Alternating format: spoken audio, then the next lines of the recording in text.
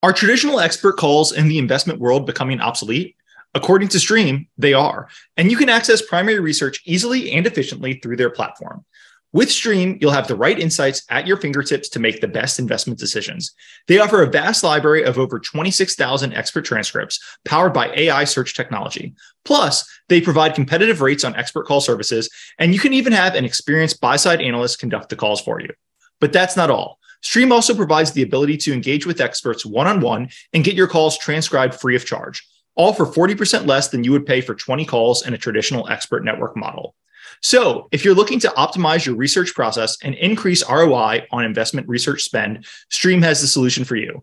Head over to their website at streamrg.com to learn more. Thanks for listening, and we'll catch you next time. Hello, and welcome to the Yet Another Value podcast. I'm your host, Andrew Walker. If you like this podcast, it would mean a lot if you could rate, subscribe, review wherever you're watching or listening to it. With me today, I'm happy to have on my friend and Rangeley Capital's founder for his monthly State of the Markets, Chris DeMuth. Chris, how's it going? Going well, Andrew. Welcome home and nice to see you. Thanks. I don't know if you heard the hollow, but I was just in Amsterdam for those who don't know, and I loved it over there. I picked up the hollow. My wife laughs at me every time I do it. Chris, we've got a lot to talk about. Before we get there, quick disclaimer, nothing on this podcast is investing advice. That's true for every podcast we do, but particularly true for this one, just because you and I are going to go through a bunch of situations. Who knows where this conversation will take us, but everyone should just remember, please consult a financial advisor. This isn't financial advice. Anyway, Chris, we are talking July 31st, 2023. It was a crazy month. Both of you and I were in Europe. I was telling Alicia, my wife, I was like, it wasn't as relaxing as a trip because I was there during earnings season. And it was just like Activision, Microsoft, potential M&A claim in Simo, like all these things were happening. And I was just like, I need to know what's going on. I need to read, I need to research. But what is on your mind for the month of July? It's funny, market inefficiencies tend to be a matter of magnitude and not direction. It's not that common to see something go up by a lot when it should be going down by a lot or vice versa. But our things have had a couple things in the last times away where I was kind of mercifully away or distracted, where something was kind of flailing in one direction and then flailing in the other direction shortly thereafter. And I kind of had the benefit of not having to have or react to hot takes, but at least been, time zone or flight delayed enough to think about it afterwards. Simo is one of them. There were a couple others in that category. So I guess in terms of time, ATVI has taken up most of my time. I listened to every word of the trial, read every, endlessly interested in the antitrust there in the US, in the CMA side, in the dynamics between the two regulators, both because I wanted to get that one right and because I wanted to kind of understand the circumstances that affect other future deals and public policy on the antitrust side. I don't remember where we last left off in Activision. I know we've spoken about it quite a few times. It's tough because we speak in emails so much offline, but if I remember correctly, the judge's ruling saying no PJI for Activision came after our last podcast. So, our last podcast was in this weird state where we said, hey, is the judge going to basically block this deal or allow it? You were saying, hey, if I remember correctly, you were listening to it. I know you listened to it, but I think we were kind of recording while the trial was still going on. And you were saying, hey, Microsoft is making a really good case here. I don't know how the judge is going to block this deal with the smoking guns they revealed, how good their lawyers and their executives are doing. So since then, the judge has come out and said no PJI. The deal, it hit the walk date. I want to talk about the walk date for a second because it was interesting, but the deal hit the walk date. Activision got a little tiny bump, and basically we're just waiting if UK CMA can get over the finish line, which it seems like the CMA has done a massive 180 and it will get over the finish line. This deal is going to close. Yeah. So actually the only part that I wasn't live was when we recorded, we kind of duped it and I had to go back for that 1 hour. But the judge's decision was magnificent. It was interesting. She didn't miss anything. It was a very high quality decision that I thought looked correct, unappealable, and interesting in that to the extent you could parse any kind of partisan or ideological theme from her. She's a Democrat appointee in a traditionally left-wing area, and the government made no progress. It wasn't a close call. I mean, they failed redundantly. I mean, there were a number of points that were necessary but insufficient for the government to make, and they didn't accomplish anything. I mean, for the precedent value of this, it's going to embolden everybody who, like Microsoft, can afford litigation. If you're tiny, you can still bully. The government is going to still be good at bullying tiny private entities simply because of the punishment is the process is the punishment, the difficulty of litigating. But if you're big enough to litigate, boy, Microsoft should feel great about their case, about the decision, not just, yay, we won, yay, make some money, good for us, but in the catharsis of living in a world that's analyzable, and that if you listened to the case, it'd be rather traumatizing for the topic of analysis to listen to that case and imagine any decision other than what was given. So it feels like, oh, we can do this thing. And at the same time, I listened to all of the CMA. The CMA has been a very difficult process historically to appeal. From the beginning, you and I were saying on this podcast, we think the U.S. side of the case we think is a disaster, and we think Microsoft would win it. If we could only bet on that, we'd love to bet on Microsoft. Love it. Yeah. Our one concern was, hey, if the CMA blocks, we don't know how you get around a CMA block. And the CMA, if I remember correctly, end of April did block the deal, and at that there were rumors that they were going to. And when that happened, I said, it's not really, you can't really appeal the decision. Microsoft appealed kind of the process, but you can't really appeal the decision. We just said, this is where deals go to die. And it seems like they found ways around that. And I listened to every word of the, what we would call the appellate court, the tribunal. And it might not have been great entertainment for somebody who hadn't been following it all the time. It was, I thought, hilariously funny, unbelievably interesting, and high drama. If you're familiar with the case, I at this point had just finished an ultra marathon. I was recovering in Lucerne, Switzerland, on the banks of Lake Geneva, and I was sitting at a cafe, just like laughing, listening to this, because one, the judge was unbelievably pedantic, which is always how judges seem to me in situations where I'm like, hey, if you want me to rush, I think seconds. If you want me to delay, I think, oh, I should sleep on it, decide tomorrow. I don't know what else there is to think about when you've been, assuming you've spent months and months and months accumulating data. I don't know what one does to improve judgment at this point, but government standards are so different in terms of when they talk about, oh, look, expedite this decision, we'll make it 2 years from now. I'm like, that's not what the word expediting means. But in this case, the appellate judge was incredibly pedantic about all of the legal inability of a lower decision to be reversed after it was final, which in an enforcement mechanism you can understand. I mean, a cop can't come into a murder trial halfway through and say, hey, I changed my mind, I didn't mean to arrest this guy. You do cede your part of the process once it goes beyond you. But it's a little bit absurd substantively when you have a buyer that wants to buy, a seller that wants to sell, a regulator that wants to say fine, the bankers that want to finance, like there's no substantive. It was so weird because you had Microsoft would say, hey, Judge, we'd really like you to dismiss the trial next week. Right. And then the CMA, Microsoft's the defendant, the CMA is the plaintiff, and the CMA would say, Judge, we'd really like you to dismiss the trial this week. And Activision, I suppose, the seller would say, yes, we'd really like to get this deal done. And the judge said, whoa, everyone here wants to delay, but I need to make sure this is the right idea. I do understand he was worried about the precedent and following the procedures. And but it was just funny to have every side say, we want this, and somebody say, let's hold it up a second. It's just so foreign to what we do. If we could argue and disagree substantively for weeks or months, but once we all agree, it's like seconds before we do the thing that we do. There's no now that we all agree, what now? Now you do it. And so that was, I thought, funny. But then it got to the point, and then the high comedy. I mean, there's a show, Yes, Minister, about British bureaucracy, and this could have been an episode from it, where all that had to happen was the CMA to basically pull, they just had to admit any kind of, oh no, this part of the thing we did was wrong. The tribunal guy was handing everybody, here's how we get around it. We could do it instantly. I mean, he was just guiding. I mean, he knew there's absolutely no benefit to any delay other than they needed the precedent value of handling this the right way. Fine.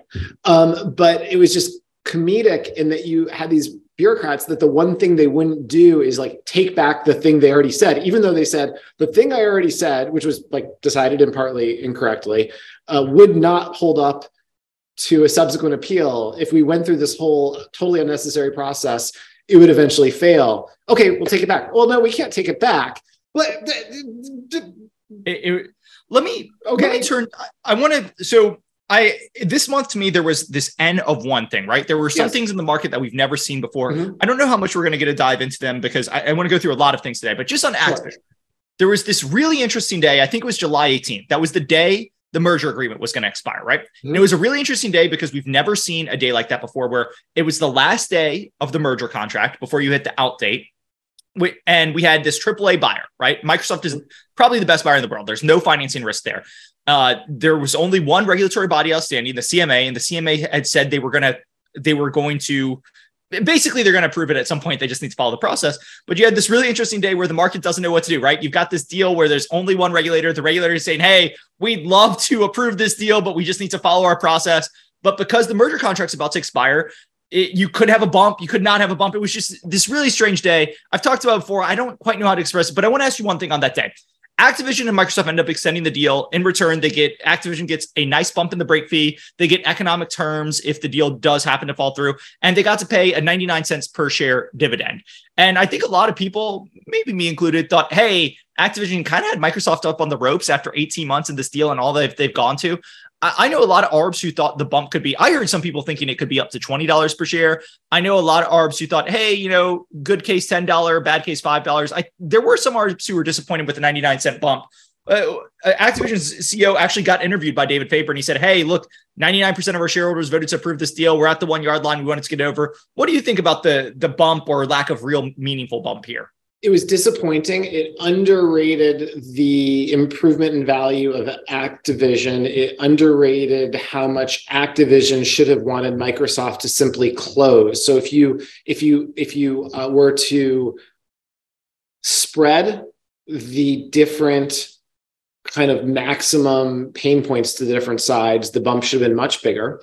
The game theory, though, was that in a all-cash deal, you and I were about to become, the likelihood that we would become medium or long-term shareholders of the people making the decisions was going to zero. The likelihood that Satya and others were going to become the bosses of the people who were making the decision on the Activision side, or many of the top Activision people, was about to become 100%. And so I think that there was a massive agency problem where the colleagues were talking to, in a situation where it was 55%, we're talking with the management and the board as people with a 45% chance we're going to be around here in a few months. And the other side is truly a separate entity. Well, at this point, I think the likelihood that they successfully merge within the next 60 days is so high that they're basically all at the same side of the table. There's just a bunch of incredibly, I found them in this process. I'll give you my description of them: incredibly smart and clearly very highly compensated people talking about this thing we're going to have together that we at the individual level are going to make out like bandits from. And we can't totally screw over these shareholders, but they're going to be people you can forget about come 30 or 60 days from now. So I think the agency problem on the Activision side was severe and disappointing, but really played into how clubby these two sides are because of the likelihood of success at this point. I'm with you because you've got a board. I mean, look, when you've got a board that thinks a deal is done and they will not be around anymore, and a management team that's about to go under, as you said, the buyer, right? The shareholders voted to approve this deal. Unless you do something, like, there's no recourse, right? They can extend the contract and shareholders have no recourse at this point. If you and I had bought 99% of the shares and we called the board up and said, hey, we are not in favor. We think you need to get a $7 bump, and anything less than that we think is terrible. They could have said, hey, go to hell. Like, you know, it really doesn't matter. I'm with you. I think tactically they could have gotten more. I do understand it is easy for us sitting here to say that. And it's like, hey, are you really going to let a $50 billion plus deal, if you're a management team, collapse when, like, you've got all these employees, you've got all this training? Like, are you going to let it collapse over $1 or not bump when it's going to close in 30 days? I get it, but I'm with you. I mean, okay, so speaking of N of one, One of the things that I do and say, both because it's sincere and it's an elicitation technique in terms of research, is communicate broadly with senior people on the buyer side about the individuals on the seller side who I've had a lot of experiences with leading up to the deal. And I really do try to advocate for the people who have been particularly good. I do that just to do it. I try to compliment people who, if they were as bad as they were good, I would have complained about. And in this case, as an elicitation technique, when you do that in a rocky deal, sometimes you're like, whoa, we don't know if it's going to get done. In this case, there were people, I would say, accepting congratulations for this deal having been successful and looking on to the next step. So they are literally thinking about personnel decisions, and those personnel are literally thinking about like which office they're going to get. Like they're kind of moving on from how this affects shareholders and the deal to fully expecting this to close.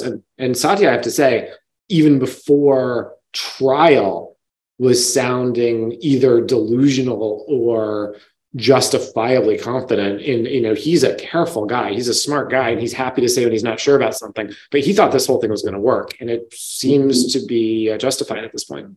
So let me go to a different end of one. Sure. I think the most interesting thing that happened in kind of event markets this month is the Simo MaxLinear deal. Now, yes. I did a podcast on this with my friend Mordecai back in December.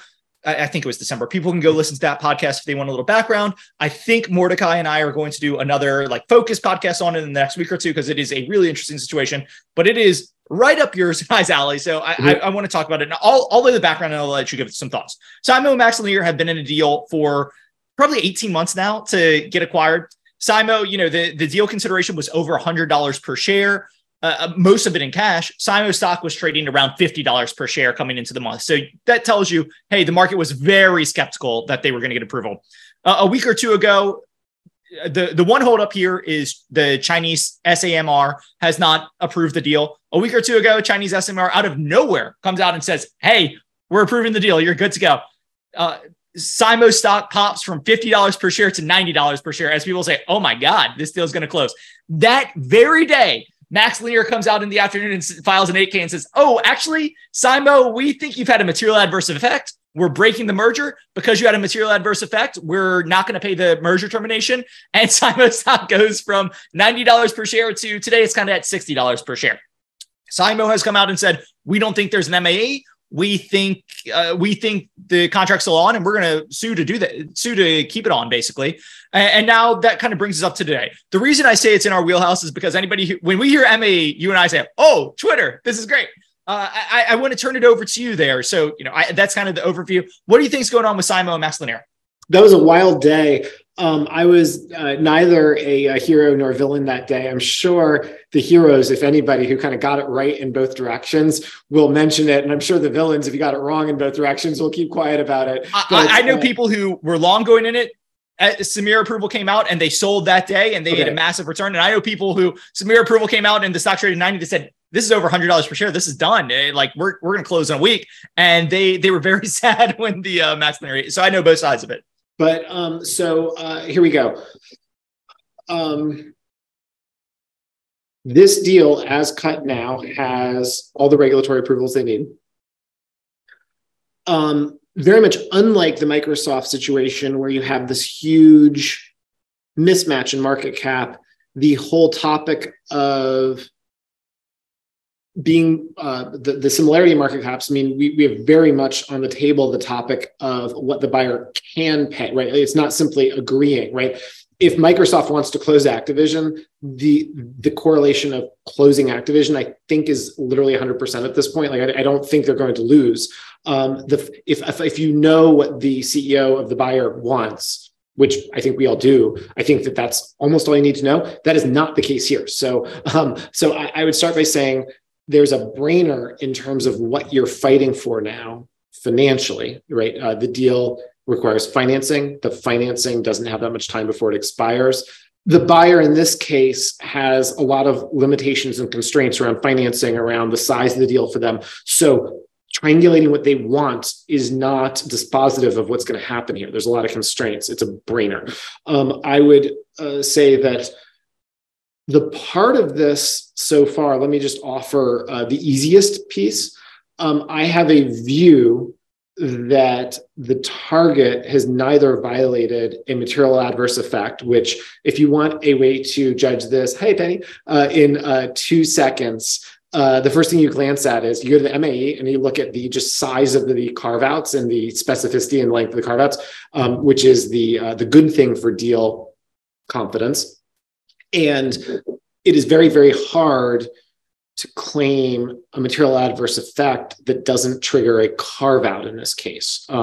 There's nothing specific, and a lot of the generalities are going to be hard in court to prove. And it appears to me that they have lived up to their duties. So separate from can't be material adverse effect, and you have to have done the things you're supposed to do for a definitive merger agreement to be in effect. Now, they have access to non-public information that I lack, but based on public information, my view is they've lived up to their duties. There hasn't been a material adverse effect. This DMA is in effect now. Then there's the practical concern of being in effect long enough for the financing to be triggered. From the buyer's side, the fact that I could quibble over whether they queered the deal in some way that interferes with the financing, that's a contractual point, but if the financing disappears, if the money's not there, you can't be forced to do something that's impossible.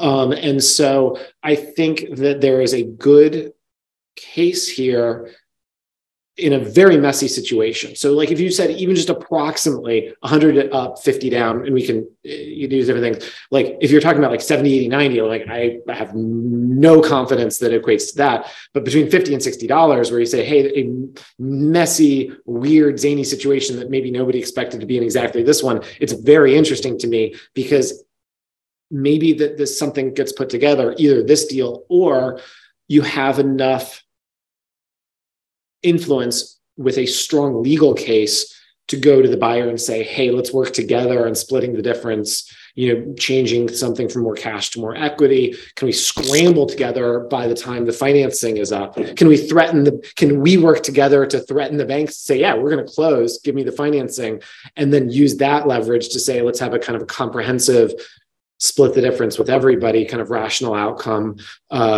between them. So I think the legal case in Delaware is good. I think the dynamics are complicated, and there's a lot of ways to put something together that makes sense for everybody. Dynamics favor putting something back together here. So I'm sorry to the listeners for the recording troubles, but no, everything you're saying, I completely agree. To me, if you look, when MaxLinear and Simo announced this deal, they were valuing Simo at $4 billion. The combined market caps of the companies right now, the combined enterprise value is about $4 billion.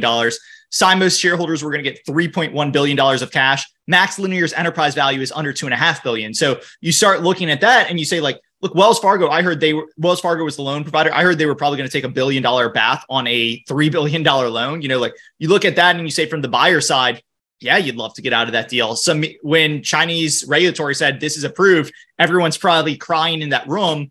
It does remind me a lot of Twitter in that way, where you have a buyer who they have buyer's remorse. They really want to get out of this deal. They're hoping regulatory bails them out. And in this case, it didn't. So they sue and claim MAE. As you said, we only have public information, not non-public, but it seems like it's really going to be tough. Where this becomes an end of when, and hopefully we can talk about this. Hopefully my internet sustains this. This is not a Delaware company. Material adverse effect, the merger contract specifically says an MAE will be defined by Delaware, but everything else is Singapore. And the reason it's so interesting to me is I talked to a lot of ARBs the day this broke, and I did not talk to a single ARB who was like, Singapore contract law. I'm really ready to go. I'm really brushed up on that. I'm really ready to say how this is going to go. So that's why it's so interesting to me. What have you learned so far, and how are you thinking like this Singapore process is going to play out? I'm going to be smarter on this next time we speak. I actually had double booked with a really top lawyer on this topic for this podcast. And so that's my project for this afternoon. So I'm still at the Delaware issues look good and TBD on the Singapore aspect of this, which is the big one, right? That's the one. And that's the one where it'll be very, very hard based on what I know now to run this through to the end. But it looks cheap enough here that we can have a noisy, chaotic position in our portfolio. We're long enough. If I can ramble, and please tell me if you agree, disagree with anything, where I've come out on it so far. And again, people should remember I was in Europe last week. Like I was trying to work, but it was very hard. So I'm with you. Hopefully next month we'll know more. But where I've come out so far is this will be in Singapore. I believe it's Singapore arbitration, which I think is a 3-judge panel is the arbitration. Could be wrong on all that. We'll know more next week. Where I've come out is I think SEMO has a very good case. But if you want to own the stock here, I think you have to have some sort of fundamental view because, I think the case takes a really long time. I believe arbitration takes at best 18 months. So you're looking at a really long time frame. And again, Max Linear, if they lose this case, there's a chance because the financing will have broke. There's a chance they're filing and SEMO is becoming a huge unsecured creditor of Max Linear, right? So I think you have to have at least some type of view. Not that you think, SIMO's trading at 60 and you think fundamentally it's worth 100, but you can't think SIMO's trading at 60 and it's worth 20. You have to have some sort of view. And then I kind of think the most likely scenario here is you do a massive, everybody sits down at an arbitration table and you do a massive recut of the deal where, SIMO was going to get $90 per share in cash or 98, I think it was, and some equity. You change it. So SIMO's basically buying Max Linear on the cheap, maybe getting, I think that's how it plays out, but it's very tough to know. But look, again, if it's an N of 1 situation, this is maybe the most unique merger situation we've ever seen. MAE claims, Singapore court, Delaware MAE, you've got to at least pay attention because N of 1s tend to be where alpha can hide for people who are willing to do the work. That's my opinion. Please tell me if I'm wrong, agreed, anything. No, that's right. If you start at the end and work back, it'll be SIMO gets some amount of value that is, call it $75, $80 of largely equity, Max Linear. They get as much financing as they can for cash, and then the rest is equity. No bankruptcy and expedite it as much as possible. Just say, hey, the more reasonable everybody wants to be, the more people want to split the difference, the faster we can be and the less of the negative externalities of a lengthy process. I'm winging it still on Singapore, but it's one of my favorite countries in the world. It tends to have one of the most rational sets of both public policy generally, and the court system is, I think it's sensationally good. I have long admired the country and found a huge well of kind of reasonableness and rationality, if harshness, right? It's kind of a benign despotism in some ways, but heavy on the benign, so I have a subjective sense that when we have a serious conclusion, and I think tomorrow I'll know a lot more than today, it'll be one that says, oh no, this is something we can underwrite in terms of their handling the situation. Let me flip to look. I think we'll be talking more about SEMO next month, assuming that it's not settled or something. I'm completely with you. Look, we do a July set of the month. It's July 31st.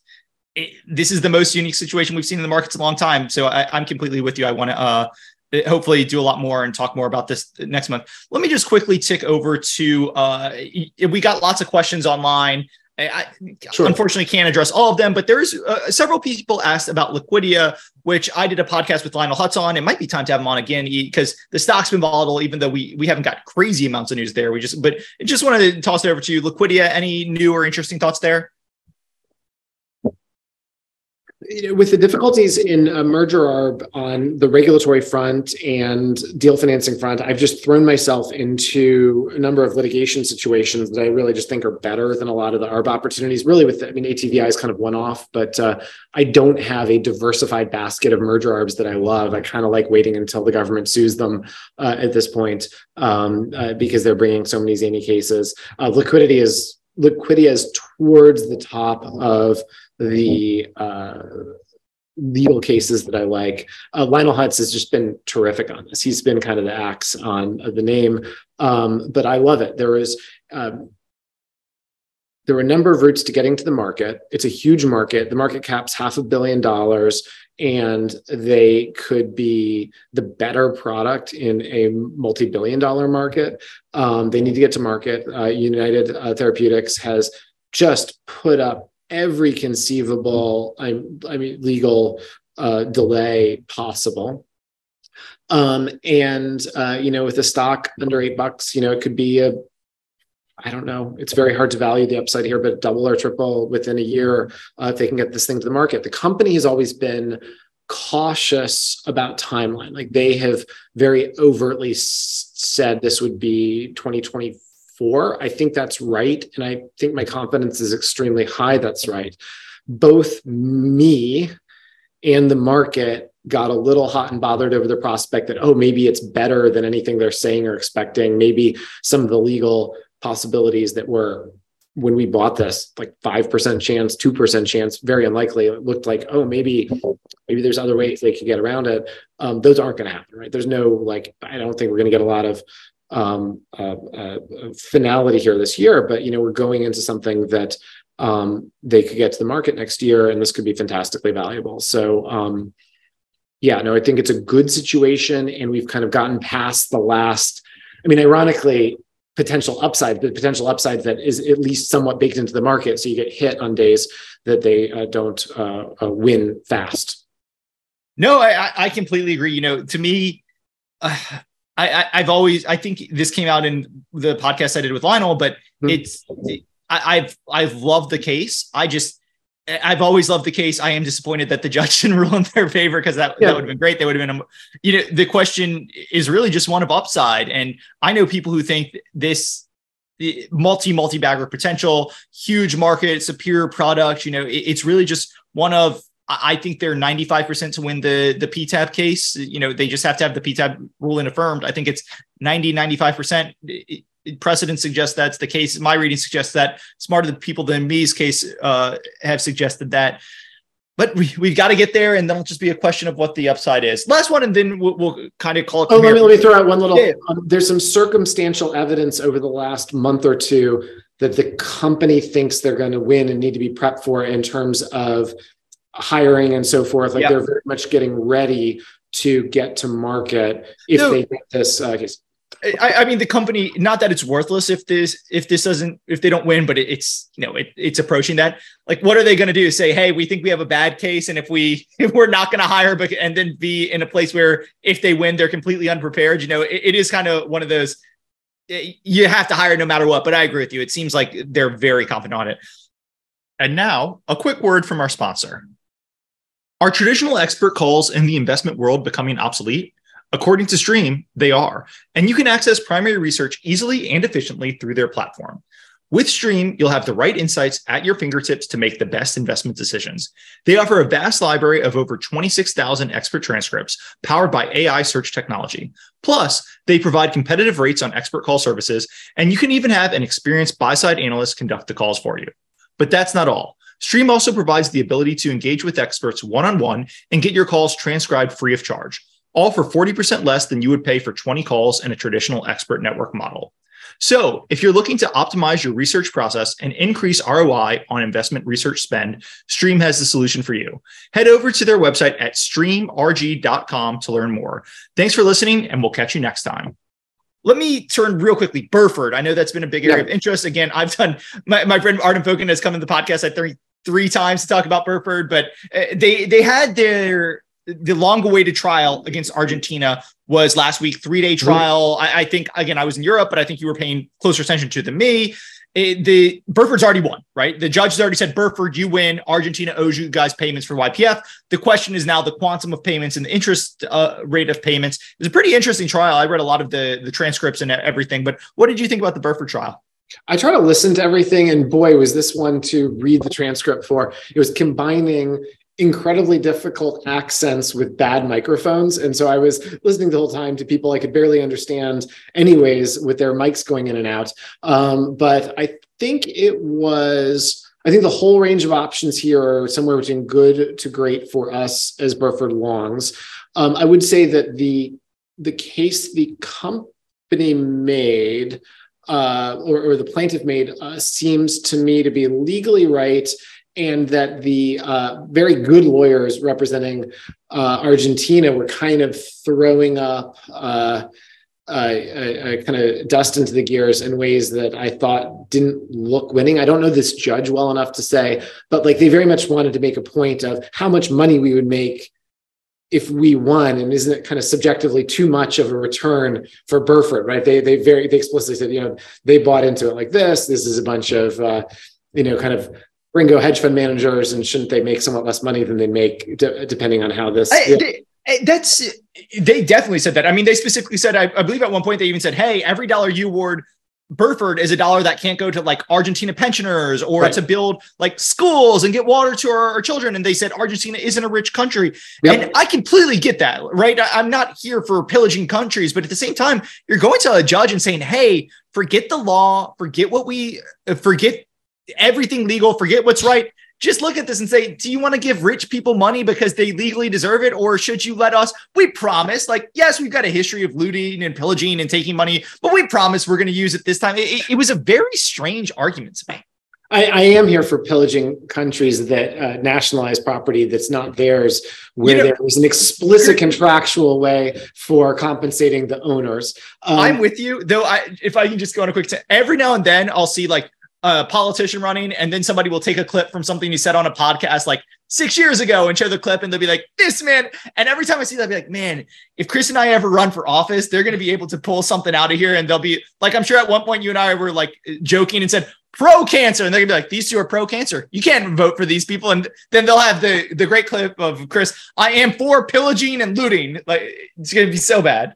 So bad. But Argentina is such an interesting country. It breaks investors' hearts the number of times that they've screwed over equity holders, even more so credit holders. I mean, it's just, it's amazing. They always seem like they're on the cusp of rule of law and order, first world, due process. I mean, they always seem like they're almost there. And then it's a rug pull every few years. They do seem like they're on the up and up in terms of trying to be more shareholder friendly, more investor friendly. I mean, they need a foreign investment to thrive as much as they'd like to, but it's always an endlessly enticing country to invest in, and it's been repeated a heartache. And then there's this problem of who settles with us versus kicks the can down the road for their successors, right? So that's always an interesting one, looking at the game theory here. But in any event, I thought the case went well. I struggled to follow a lot of the minutia on it just because it was a hard recording. I think it'll be good or great, and probably great. Agreed. And, people can refer to the podcast. I think once we have a ruling, Artem's probably going to come back on and we'll update it. But it's a really interesting one because, the stocks are on a lot since they got the Argentina ruling. But if that core business, I do think the YPF case has proved out a lot about the core business and its kind of VC potential returns. And if you look at the returns on capital and how there's a huge rest of the book there, you could argue today's share price values the Argentina case at nothing. And it seems they're going to win a lot of money there. There's the question of collectibility and all that still remains there. But I promise you, if you're Burford's management and you're running a $2 or $3 billion company and you've got a potential $5 billion legal claim and you've got a whole division that does asset recovery, I promise you they've been thinking about how to recover, and they've probably got a pretty good idea, a little bit better than you and I, but really interesting. Absolutely. Chris, I know you have an 11 o'clock cutoff. I'm sorry to everyone for the technical issues. I think they were all on my end. Anything you want to leave us with before we wrap this up? I have nothing to add. Great. Well, look, I'll talk to you before then, but I'm looking forward to our August State of the Markets. Again, apologize to everyone for the technical difficulties, but we will talk to everyone then. Very good. Thanks, Andrew. A quick disclaimer: nothing on this podcast should be considered investment advice. Guests or the hosts may have positions in any of the stocks mentioned during this podcast. Please do your own work and consult a financial advisor. Thanks.